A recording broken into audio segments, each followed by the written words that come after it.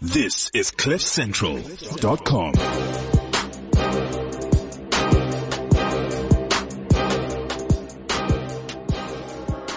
Worksman's Attorneys is a proudly South African corporate and commercial law firm with over 100 years of experience.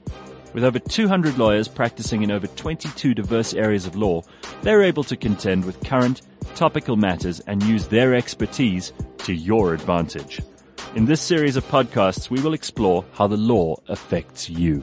This is a series of 3 podcasts in which we will focus on the work of one of South Africa's premier law firms, if not one of the ones in particular with respect to the stuff that we'll be discussing, if not the biggest, best when it comes to having the expertise and the experience as well as the knowledge around certain areas of law, which may interest many of us a lot more than we think, particularly when it comes to today's discussion. And I'm very happy to welcome to the studio this morning Bernard Hotz, who is the Director and the Head of Business Crimes and Investigations. That sounds very, very dangerous. He's sitting right opposite me. Bernard, welcome. Thank you, Gareth. Let me just explain the title. Traditionally when people talk about forensics, they associate it with an accountant, an auditor. In this instance, the reason why I call it business crimes is because I'm a lawyer, I'm an attorney, I'm a commercial litigator, and the way in which our matters are handled is I have a secret recipe. We have attorneys who sit on top.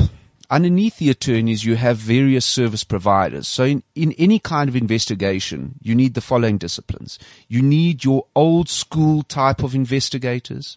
You need your IT forensic investigators, and you need forensic auditors. So if you look at it as a pyramid, you have your service providers on the bottom and you have your attorneys who sit on the top. Why? Because it's essential that the strategy that's implemented has to have a result. What is the result? The result is you receive evidence, you have to consider the evidence, and you have to see, so what do you do with that evidence? Do you institute civil proceedings? Do you recommend criminal prosecutions? Do you recommend disciplinary proceedings? Right. And the only way that can happen effectively is that all of the evidence which is brought to you from the various disciplines, you as a lawyer apply your mind, you apply the law, and you recommend the course of conduct that has to then follow. So I've purposefully termed my team Business Crimes and Investigations because it is more than just auditing.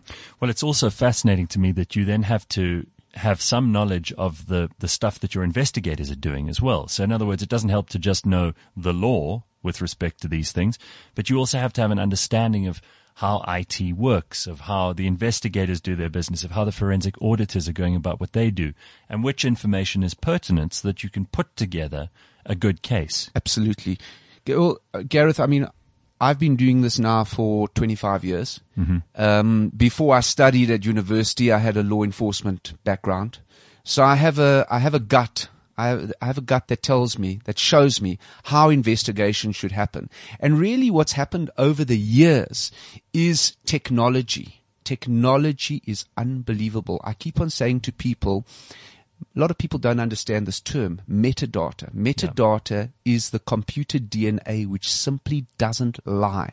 And in the society in which we live today, everybody is using their telephone. I used to say previously everybody's using their computer. Well, just look at a telephone. Well, you don't need to carry a computer around with you. I don't like to interrupt you at this point because I know where you're heading and we must pick it up in a second. But the first thing you said to me when we were talking about how we would put together this discussion is that you are very careful about your phone. That is the gateway through which a lot of crime takes place. And it's the place where a lot of business crime is perpetrated. And if you know your way around that ecosystem, you know to stay out of it. Is that what you're telling me? 100%. Because, I have my favorite cliche is people shoot in haste and then they repent at their leisure.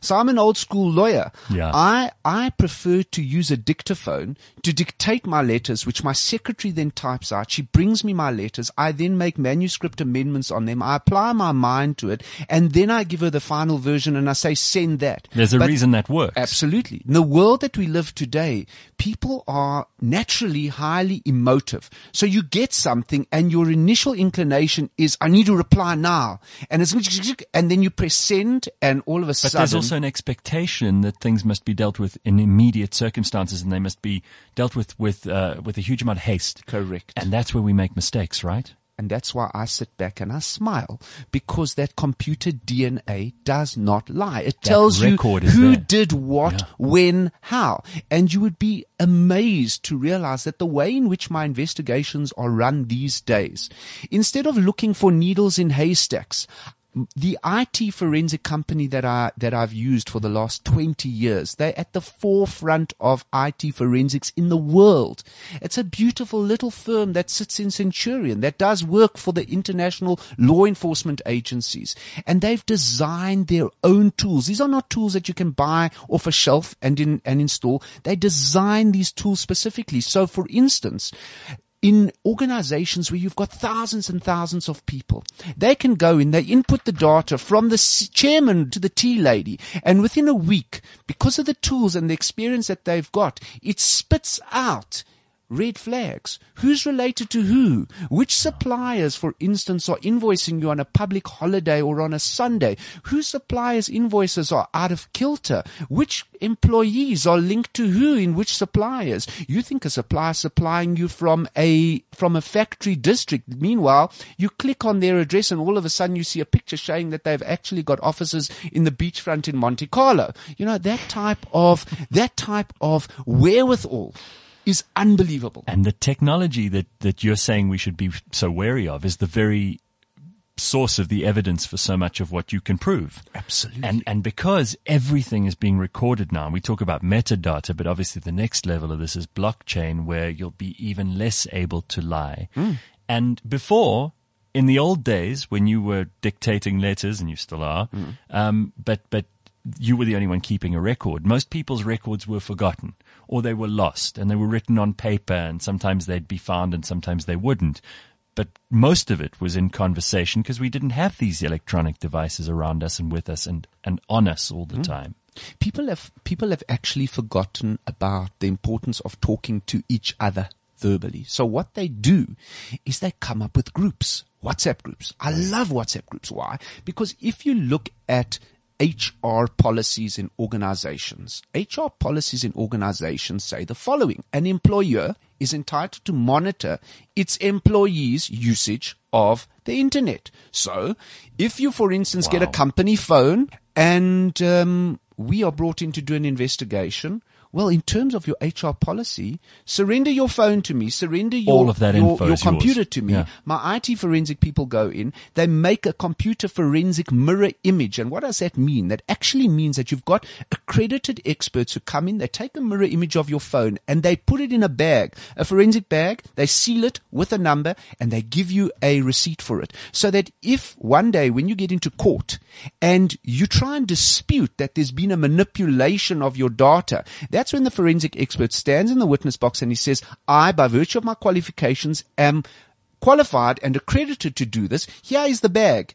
I'm breaking the seal, Judge, in your presence. I take out the mirror image in your presence, Judge, and we go and we look at that very document. Has it been manipulated or not? You know, in a court, hearsay evidence is not admissible. Right, or it's very difficult to prove. It depends, yes. It's very difficult to prove. And even in a board meeting where minutes are taken, sometimes there isn't necessarily an appreciation for tone or for the timing of each comment and so on. Precisely. You know, it can't be recorded. But on a WhatsApp conversation, everything is recorded. And sometimes people are sending voice notes or they're sending documents. And suddenly for you, this is a treasure trove of information, which makes it so easy for you to prove things. You would be amazed. Yeah. And people, you know, they just don't appreciate it. And I'm busy with an investigation at the moment where people just can't believe that I can put to them in an interrogation, so you are part of this WhatsApp group and you were busy saying A, B, C, D. And I show them printouts of their WhatsApps and they sit there and they gobsmacked. But, you know, Bernard, before, if I'd only had 4 hours of sleep the night before an important decision, and I'd made a bad decision that had massive repercussions, perhaps even legal ones, I would have been able to lie and say, no, I got 9 hours of sleep. Don't worry about me. I was very lucid and together when I made that call. Now you can say, oh, no, we saw you were live on WhatsApp at 1:15 in the morning. Absolutely. No disputing that. The technology doesn't lie. Absolutely. There's no human motive for that and to be a lie. That's changed the nature of investigations. This is fascinating. So, in the old days, you'd have to have I call them Inspector Plods, who'd have to go out and literally go and scour the streets and everything. Now, it's actually turned around. You still have those people, but they are now going out with the benefit of evidence which has already been collated from the technological sphere. And the funniest thing is that the people in the investigation, the people who are being investigated, are usually the biggest contributors of evidence themselves, which is exactly the opposite of what used to happen. Okay, so let's talk about some of the work that you guys do, because I'm fascinated by the process here as much as I am the changes and the difference that technology has brought. While the crimes are getting a little more sophisticated, particularly those commercial crimes that we read about and that are often overemphasized by the state, who themselves are involved in very dodgy dealings a lot of the time, what is the capacity of law enforcement? Because I would imagine a lot of the time you're representing private clients. You're not prosecuting. That's the job of the state. So what's their capacity at the moment? Well, let me make something very clear. My team, we represent the complainants. Now, it's important to understand that, because what ordinarily happens is, if a crime has been committed, you go to your police station, you lodge a complaint, and the state then represents you as the complainant, and the accused would then be represented by private defense lawyers. Right. If one looks at organized crime is big business throughout the world. Mm-hmm. You have great intellects around the world applying their minds to see how they can commit a crime. It's not if, it's when you're going to become a victim. So what you find happening is very complicated, intricate commercial crimes are being committed. What do you need for that? Well, in law enforcement, you've got various divisions. Mm-hmm. You've got specialized commercial crime units. You've got anti-corruption crime units. What are they meant to do? They are the ones who are meant to be able to handle these complicated types of investigations and to bring them to court to prosecute the offenders. And in an ideal situation, these would be the smartest people and the most well-resourced departments in government. One would believe so. Ideally. The reality is that's far from the truth. The reality is, without even at this stage going into state capture, because state capture is a reality when we talk about aspects of law enforcement. And you have hands-on experience in that, which we may or may not address depending on how much time we got. And also in relation to prosecution. Right. The reality is we're living in a society in South Africa where, unfortunately, the respect for law is something which is much desired. If we were living in a society where people were being properly educated, had the passion to come into law enforcement, where they would feel proud to know that they're in a unit that has respect from the public, that is properly resourced, that can handle the magnitude of these type of crimes, that would be a different story. Mm-hmm. Unfortunately, we don't have that. So therefore, there is massive need for the services of teams like mine. Why? Because you have companies who come and say, we need help. Where do we start? Yeah. So what we do is our role is not to usurp the role of law enforcement. No. Our role is to actually assist, and there's nothing wrong with it. If we've got the ability and the capacity to investigate crimes and to bring the evidence to law enforcement and say, here it is, let us work together with you to prosecute these crimes, one would imagine that they would sit back and say, great, thank you so much. Is that what happens? Not happening. Not happening. And when we go into one of our investigations, this has been reported on in the media. My team has been doing the investigation for PRASA. Right. And it reached a stage where the previous chairman of PRASA, Dr. Popo Molefe, had to take a stand that has never yet been taken in the new democratic South Africa, where a state-owned entity instituted proceedings against law enforcement to compel law enforcement to do their job. Unbelievable. And one would sit back and say, well, why is that? And when you look at the quantum of the crimes involved, we're not talking about hundreds of thousands of billions. We're talking about billions. Yeah. And what has law enforcement's attitude been? Law enforcement's attitude has been not to say, okay, we're going to do it, but they're fighting PRASA on technical basis. The one technical basis that they took was that Dr. Molefe wasn't authorized to depose to the affidavit. And these are not significant battles to win in the war. I mean, we've got the public very much on the side of those who are fighting corruption. Absolutely. We've got huge wastage in state-owned enterprises, which accounts for probably the economic conditions of the day, if you consider how it's impacted on our ratings and whether or not people want to invest here and growth and all of those things. But you would think that law enforcement they'd bear their teeth the most against criminals. It's almost like they're working with them. Well, the judge, we recently argued this technical point on the authority of Dr. Molefe to depose to the affidavit. The judge who heard the matter came into court and he sat down and he said words to the effect that he's actually astounded that law enforcement, in the face of such corruption, are standing here wanting to argue technical points instead of investigating the case. Law enforcement lost the case, and they were ordered to pay punitive costs, including the cost of 3 counsel, for having to put PRASA through that hurdle. And what's happened to the wrongdoers? The wrongdoers are out there. And you and your client wanted no more than to see the law take its course. Right. Okay.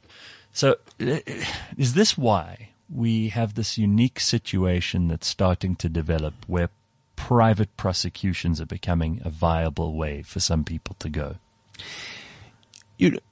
We've got to separate the theory from the reality. So if one reads the legislation regarding criminal private prosecutions, what does it say? It says that if a case is brought to the state and the state then refuses to prosecute that case and they give a certificate called a noli prosequi certificate, that will then entitle, in certain instances, the complainant to launch a private prosecution. Now, assuming you launch a private prosecution and you're busy with the private prosecution and you're actually succeeding the private prosecution, the state, for instance, could then say, hold on a moment, I'm taking it back. Right. Okay. Now, if you look at a primary case that I was involved in, okay, which ended up in a potential private prosecution. This was the case where I regard him as the unintentional hero in South Africa, a man by the name of Flock Symington from SARS, who was held hostage at SARS. Yes. Why was he held hostage at SARS? He was held hostage at SARS really because he was the author of a memorandum which contained exculpatory evidence, which had that memorandum been given to the NPA by the Hawks prior to the NPA deciding to prosecute Pravin Gordhan, Ivan Pillay, and Oupa Magashule, the NPA, in its own words, would never have launched that prosecution in the first place. Now, that's astounding because on oath, on affidavit, it's common cause that the Hawks had that memorandum in their possession right from the beginning of the complaint. Yet they decided not to give that memorandum to the NPA. And there's a letter written by Sean Abrams to Intlemeza, Burnings Intlemeza, when this all blew up. And he turned around and said words to the effect, when were you ever going to tell me about the existence of that memorandum. Do you not think you should have told me about the existence of that memorandum prior to us launching the prosecution? I mean, now, it's almost a textbook definition for obstruction of justice. Defeating the ends of justice, right. Precisely. Yeah. So now you have Mr. Symington, who's held hostage by the Hawks. He's held hostage and he's actually assaulted. And why? They assault him, and in the process, they rip papers out of his hand. Now, what were those papers?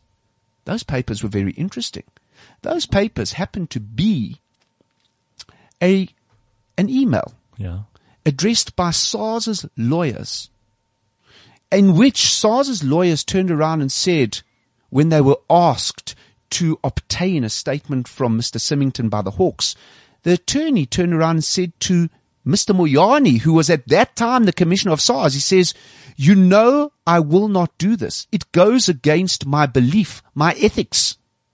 They wanted that email. Why? Because that email was in error given to Mr. Symington, which was annexed to a document from the NPA.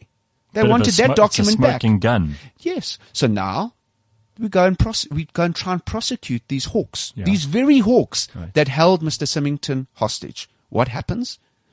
Nothing happens. Instead, the NPA give a noli prosequi. I asked for a noli prosequi. They gave a noli prosequi. Now, what does that mean? That means that Mr. Symington, if he so wishes, can go now and prosecute those Hawks. But that's not how it should be. But before we even get into the specifics of this case, I mean, this is quite an astonishing thing for us to wrap our heads around. The state usually likes to have a monopoly on prosecuting criminal activity because, as they should, because the consequences of that are quite dire for the person who ends up either going to jail or being exonerated. It's not something that they would let the civil process take care of usually. There are very particular rules. There are specific acts that come into play. And it's most unusual for any state to give up that kind of authority. So when they do, you're telling me, first of all, that the consequences would be exactly the same. Absolutely. But that second of all, the prosecuting authority can always take that back at some point. Which would almost seem to vex and thwart the process of the private prosecution. It gives them almost like a guarantee after the fact. Correct. It doesn't seem very right. It hasn't been thought through properly. Have there been examples of private prosecutions that have been successfully taken to the There have, Gareth, but conclusion? none of what we call the high-profile matters, the latest kind of high-profile matters. Now, in the Symington matter, I mean, what's happened since then? Just to finish that story. Well, that's part of a much bigger picture because, as you might be aware, there's the NPA are now charging the so-called SARS rogue unit. Yeah, which was a made-up thing. Well, you know, it's as you'll appreciate. There were people in a unit, but it was a politically made-up thing. Yes. But you'll appreciate that it's not appropriate for me to go into all the devil in the detail now because it's a matter before the courts. But needless to say, if two things. First of all, if you look at the case number under which Pravin Gordhan, Ivan Pillay and Oupa Magashule were charged, that complaint was lodged by Mr. Moyane in person in 2015. The case which the SARS rogue unit is now called upon to meet is a case under the exact same case number, going back to 2015, dealing with events that go back to 2007. Now, we were in court on Monday, and the case was postponed to the 24th of August. Simply put, why? Well, an accused has a right to what we call a fair trial. Constitutional right. Sure. We were told, not only in writing by various people, but also by the prosecutor in court, when we made our first appearance, that the NPA were going to avail us of the entire docket in order to enable us to consider the evidence and put forward representations, which is our constitutional right to do. It would only be fair to your clients. It would only give you the opportunity to examine all the evidence, to put together the case, to change things that you might have had preconceived ideas about. Correct. That's based only on what your clients told you. The ordinary English meaning in the Oxford English Dictionary of the word entire means complete. Mm-hmm. So when the date came for documents to be given, all of a sudden, we didn't get the entire docket. We got, a docket is made up of 3 portions, an A clip, a B clip, a C clip. So they gave us an incomplete A clip, which we drew to their attention, but then they say, no, sorry, we're not giving you the B and the C clip because we don't believe it's necessary. We don't believe it's relevant. And we say to them, excuse me, it's not for you to adjudicate relevance. You can't be judge and jury. No. So we are now going to court to compel them to provide the B and C clip. And that's what's going to happen on the 24th of August, an application to compel them to comply with their undertaking to give the entire docket. You can't say, well, entire means only the A clip. See, because a lot of people hear about these postponements and they think, oh, well, people are just wasting time. But actually, this is hugely significant. I mean, there could be evidence in there that would completely change the line of your, In fact, the case authorities say that. Yeah. The case authorities say that there may be, you may not know as an accused that you have a defense. When you see documents in your file, you may say, hold on a moment. I've actually got a defense because look what happened there and there and there. Do you think that, and this is speculation, I don't want to get in the way of a case that's currently before the courts, but do you think that it's slightly more than somewhat suspicious that the NPA would only see fit to give you part of all of this when it's so glaringly obvious to you that there is so much important evidence missing, that perhaps they've got something they don't want you to see? We could have a wonderful political discussion. Safe to say that when the matter does eventually come to court, yes, it's going to be very interesting to sit in the audience. And why this is particularly interesting, I think, to many South Africans, and will be in the next few months. Doubtless we'll hear about lots of this in the media, is because this has to do with the very heart of the government finances. Absolutely. This is about SARS. This is about the criminal justice sector. This is about organized crime. Absolutely. Because what was this unit doing in SARS? This unit was clamping down on the illicit economy. Mm-hmm. And what's happened since? The illicit economy is booming in this country. Why? Because that unit was disbanded. Yeah. Look at SARS. SARS is the most important institution since Mr. Moyane has been suspended and Mr. Kingon has been put in place. There is now talk of the need to revive the enforcement capabilities to bring the illicit economy in. And the investigative capacity of SARS, let alone the NPA and the Hawks. I had Mandy Wiener in here the other day. She's written an interesting book about much of this. And of course, there's the very well-known Jacques Poe book, which must feature quite prominently in some of the discussions around what you're investigating. I think you must be dealing with evidence every day that just blows your mind. Well, absolutely. This is terrific. I mean, if anyone wants to write the next book, they should be listening to this podcast. So, Bernard, without getting again into too much of the specifics of this particular case, that SARS hostage drama and the prosecution of Pravin Gordhan, are you confident that ultimately we'll be able to get to the bare bones of this, to be able to figure out precisely what did happen? Or is it very cloudy and very complex? And I refer to this because of the way we started this discussion. The technology, the ability to retrieve information that people are not able to remember, but that machines never forget. I think the starting point has to be a change of leadership. So, Political will. So when we have somebody who's sitting at the top saying, no, zero tolerance towards corruption, and that morality, that instruction filters down in every sphere, both public and private, and that if you deviate from that path, there will be repercussions. Now, this is not going to be utopia. You can never ever do away with crime, whether it's hardcore crime, whether it's commercial crime. But you've got to have a will. People have got to know that this isn't open hunting season. That if you get caught, and there's a good chance you will get caught, that you will face the music, and that there will be consequences. So the moment that morality starts to be drummed into everybody's heads, then there's going to be a change. And yes, I can tell you, there's no such thing in this world as a perfect crime. No such thing. I admire the tenacity of people like you that are so dogged and determined about getting to the bottom of these things. And obviously, there are different motivations that kick in this. But for the public, it would be such a sense of catharsis if we could actually see someone, for example, go to jail in respect to the PRASA wasted billions. And those really just unbelievably, the word is almost, it beggars belief that people could be so brazen about how much they were stealing, and how much was being misappropriated and mismanaged. We've got a beautiful country. If you just imagine, say, let's take a random figure of state capture of maybe 100 billion rand, and it's most probably up of that.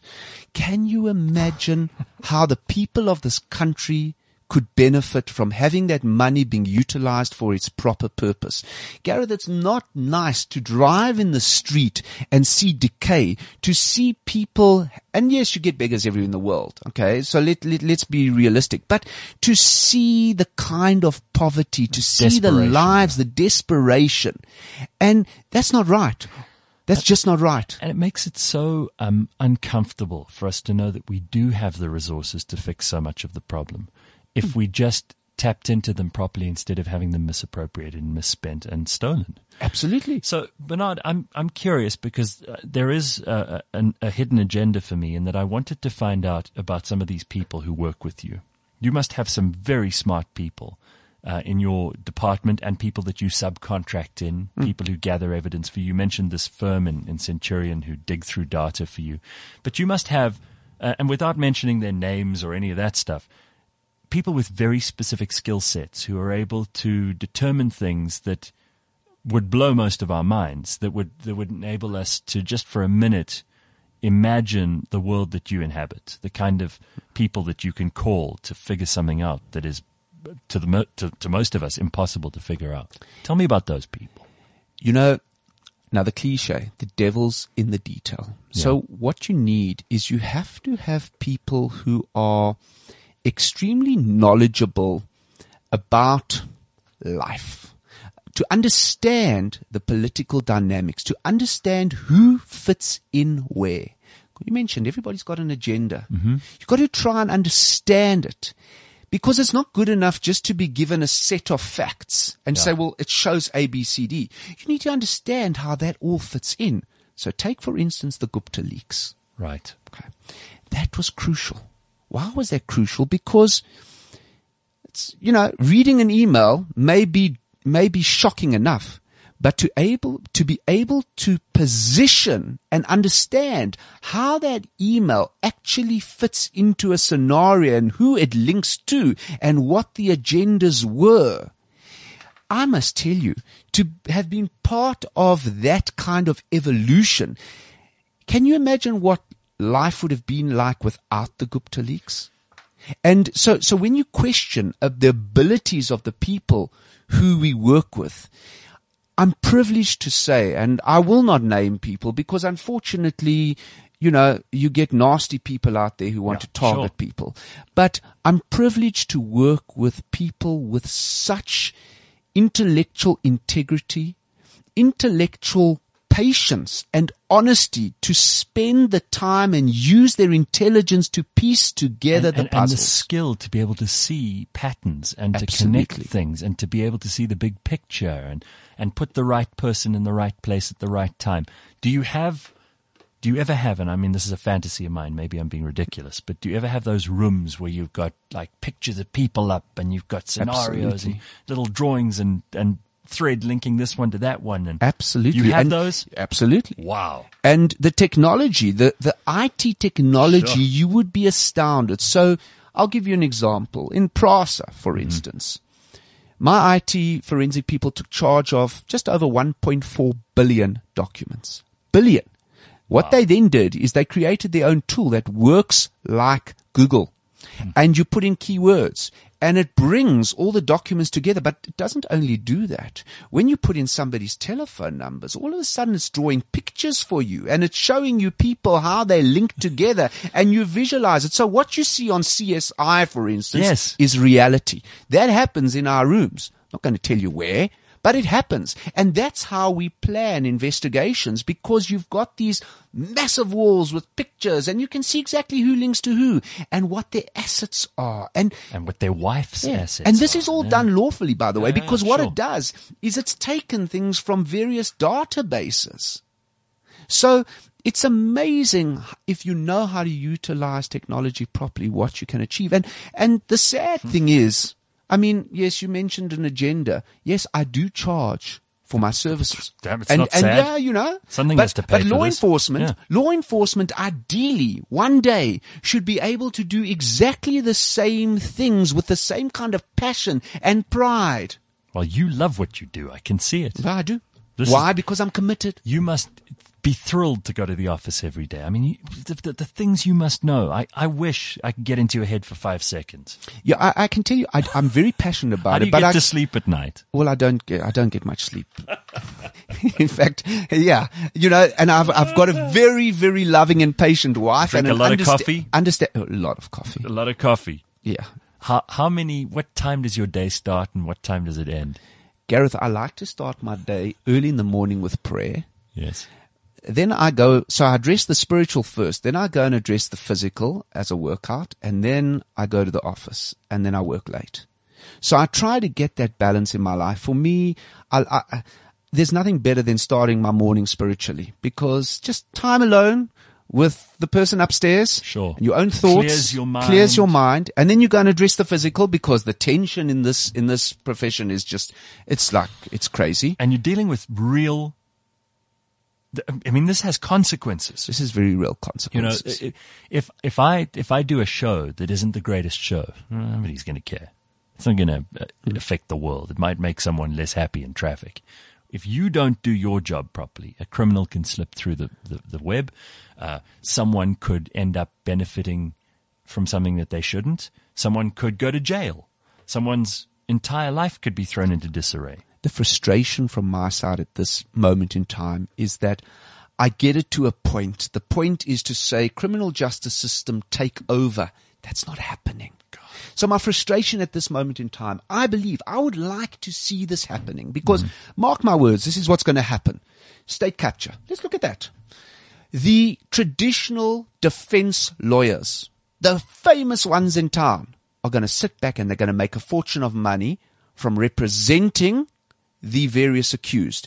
What should the state be doing? The state, and they're entitled to do this, they should go to all these top defense advocates and say, I tell you what, we want to employ your services to come and prosecute. We'll pay you your normal daily rate. And I tell you what, we want you to work with the prosecutors who will be like your juniors. That would be great transformation, because the kind of prosecutions that are going to happen now and the complicated matters, you need the top silks to be working on this. And these top silks will get their daily rates, as you say, and they'll be able to be involved in something good and rather they will than helping. mentor, they will transform, they will help the transformation. That's what should be happening.